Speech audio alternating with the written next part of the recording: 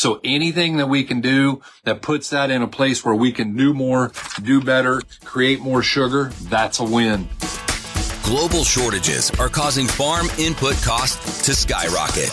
A Better Way to Farm shows you how to take control of inputs and maximize profits so you can farm the way you want. Now, from America's Heartland, here's your host. Rod here at A Better Way to Farm, where we work hard to help people improve their yields and increase their profits. Today, guys, we're going to talk about zinc. And, of course, you go through these more or less alphabetically. And when we look at the zinc, it is the micronutrient that is probably the most sold. A lot of places, they just sell you some starter and they dump some zinc in it and tell you that you need it. And they're probably right. However, no different than any other nutrient, we still believe there should be a soil test. We believe when you do the soil test, it'll tell you how much you're going to need and to put on the right amount. We really do embrace the 4 R's. The industry embraces the 5th R. The 4 R's: right place, right product, right time, right source, the right rate. But what do they embrace? They're going to go after the right convenience for the retailer. And guys, the right convenience for the retailer is how we arrive at a lot of things that are applied at the wrong time of year, maybe using the wrong source because they've got infrastructure already invested. There's a lot of things that go into that. But guys, we really do want to do that. When we're using zinc, we want to be using it at the right source of the product. We want to be applying it in the right place. We want to be doing it at the right rate. Because if we don't put enough on, we don't get the response we need. If we put too much on, we create imbalances that hurt us in other ways. So let's jump in here and look at our sheet, the 16 are the roles of the 16 essential nutrients. Under zinc, it says it aids in plant growth, hormones, and enzyme systems, and it is necessary for starch formation. That's going to give us test weight. That's going to be important. And the big 3 to me, it's necessary for chlorophyll production. It's necessary for carbohydrate formation, and it aids in seed formation. The proper use of the carbohydrates, guys, it's how we end up with a lot of sugar. And we understand that 100 bushel soybeans, you have to produce 30,000 pounds of sugar per acre. 30,000. 300 bushel corn, you have to produce 30,000 pounds of sugar. So anything that we can do that puts that in a place where we can do more, do better, create more sugar, that's a win. And a lot of these different nutrients, whether they be macros, micros, or secondary, do that. So as we take a look at the zinc and my last pitch for the agronomy handbook, guys, from Midwest Labs, download it, use it. It's a great resource. You can get it for free, or you can give them $10-12. They'll send it to you already printed together. But as I start talking about zinc, here's some of the things we got to consider. Number 1, the availability of zinc is high at a pH of 5, and the availability decreases as your pH increases to 9, where it becomes completely and totally unavailable to the plant. Zinc deficiencies may also be found on acid sandy soils that are low in total zinc. Soils in high phosphorus will be zinc deficient, some organic soils, and on soils where the subsoil has been exposed by land leveling practices. If we've moved dirt, that soil that we have exposed is probably deficient in a lot of different things. We also need to know that a zinc deficiency is very prevalent when we have a cool, wet spring. And so if we can have, weather conditions that create that for us. Another thing to consider with our zinc is this. Different hybrids will exhibit deficiencies different on different soils. On one certain soil, a hybrid may show no zinc deficiency. It probably has it, but it's not so severe that it's showing it.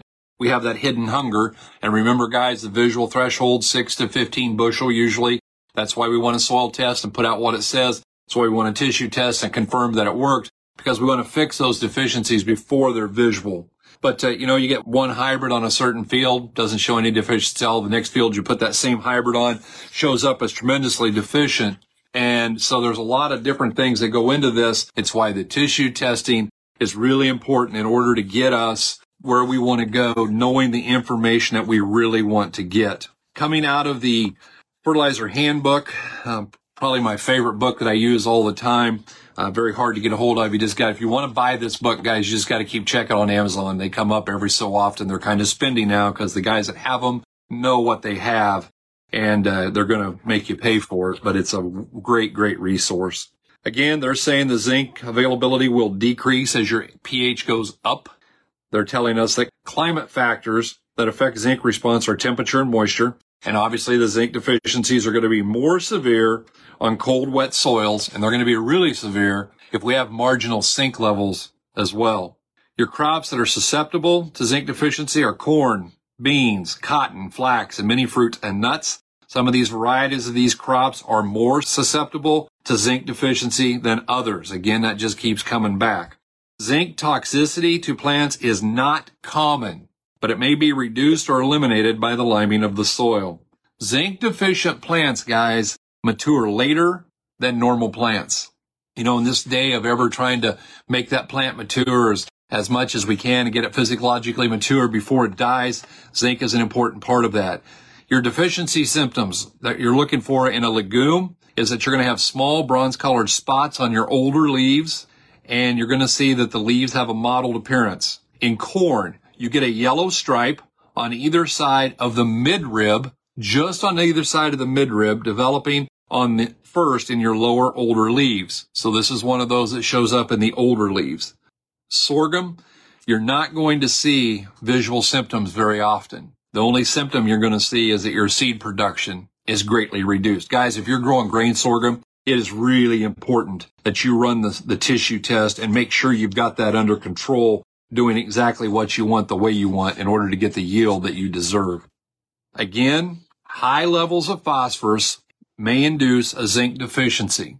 Guys, we know this. If you have a P1 above 25 or a P2 above 50, we strongly encourage you to apply zinc every time. We want to see a pint to a quart in the seed trench because that high phosphorus creates a zinc deficiency in that plant, and that is not something that we want to do. We want to keep our ducks in a row and our nutrients at the right levels. Another thing that the Western Fertilizer Handbook talks about is the fact that zinc is linked with iron and manganese in the formation of chlorophyll. So again, you've got multiple nutrients working together, working with each other, or sometimes working against each other. Here, iron and manganese are important to have correct.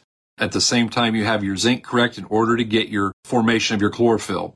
And again, what are they calling here? What are they looking at when they see zinc-starved plants? Again, your terminal leaves are small, your fruit bud formation is severely reduced, and your plants may have mottled leaves and with necrotic or dead areas.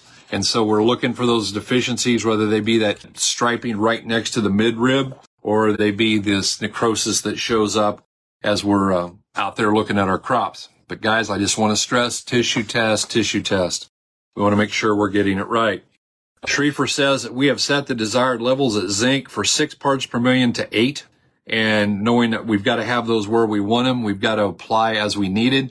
Zinc, we can add zinc to the starter bands or apply it as a foliar feed. And he talks about the different things to look at and pay attention to. Here's a rule, guys.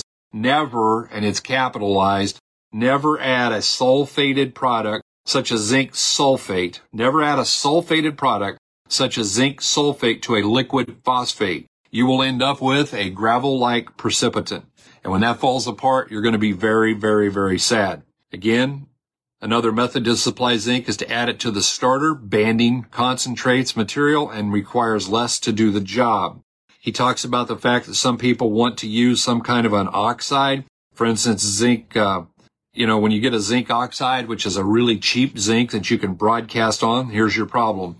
The oxide form does not become available until about the same time as harvest. So if you apply a zinc oxide, yes, it's cheap. Yes, there's a reason, because it doesn't become available until you're harvesting, and that's obviously way too late. He again comes back and talks about supplying zinc through a foliar application, and using these liquid forms is an excellent method in order to meet that zinc need. So we've got the jury is not out.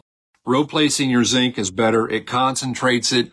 Foliar feeding is great because that concentrates it, and that's what we're looking about is how do we get it in there and concentrate it as hard as we can.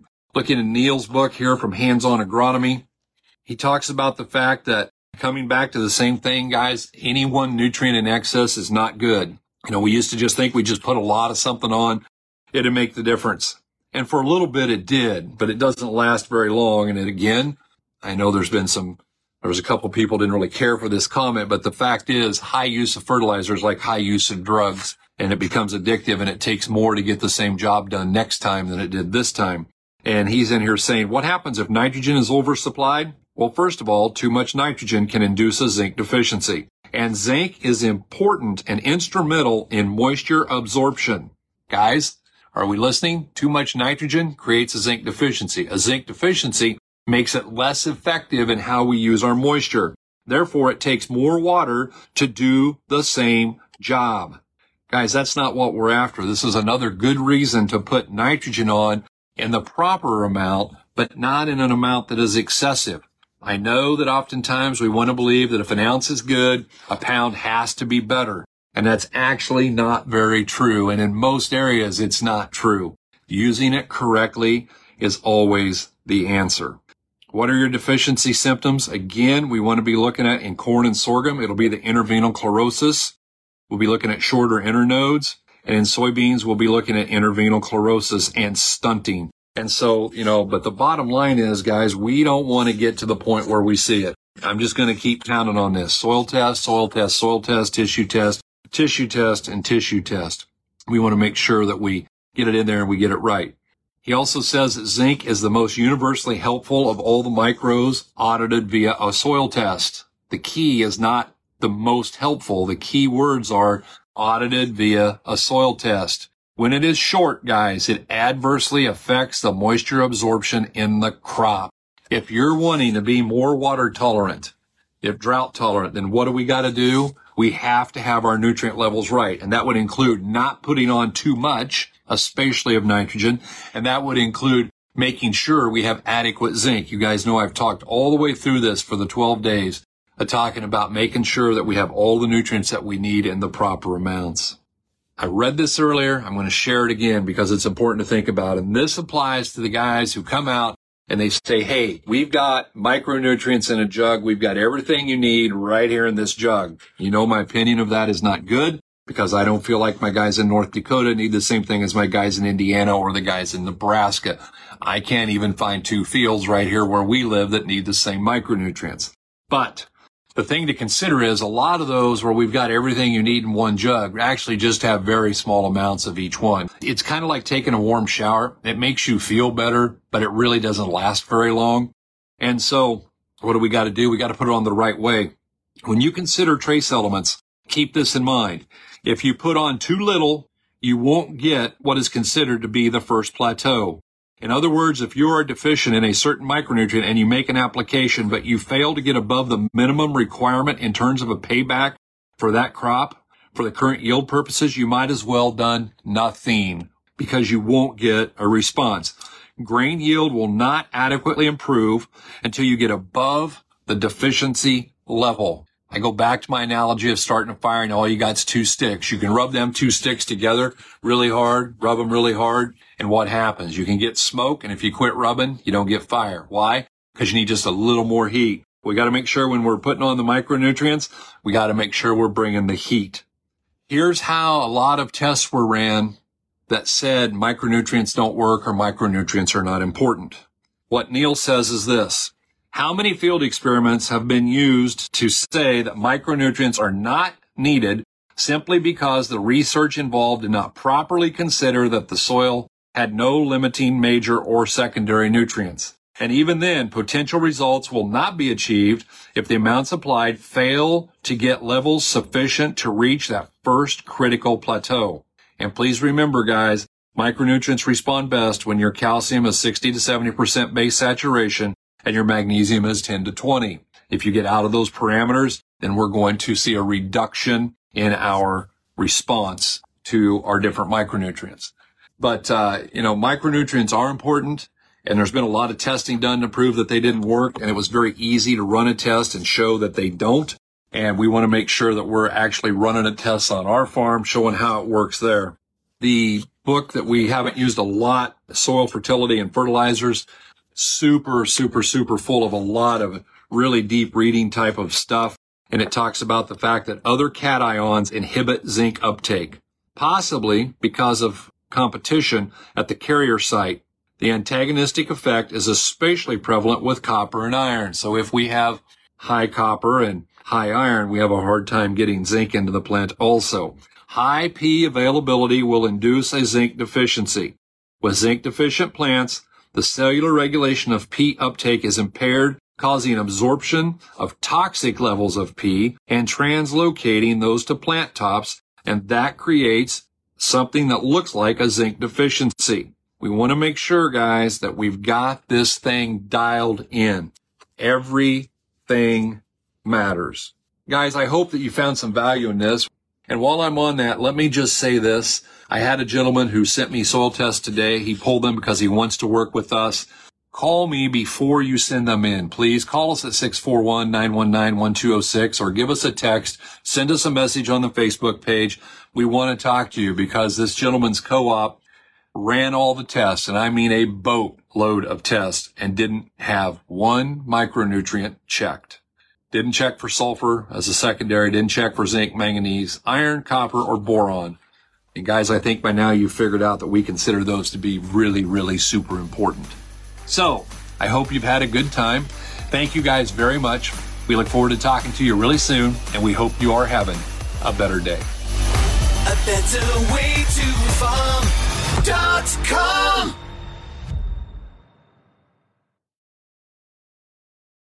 You're listening on the Verbal Crowd Network. Find more great shows at verbalcrowd.com.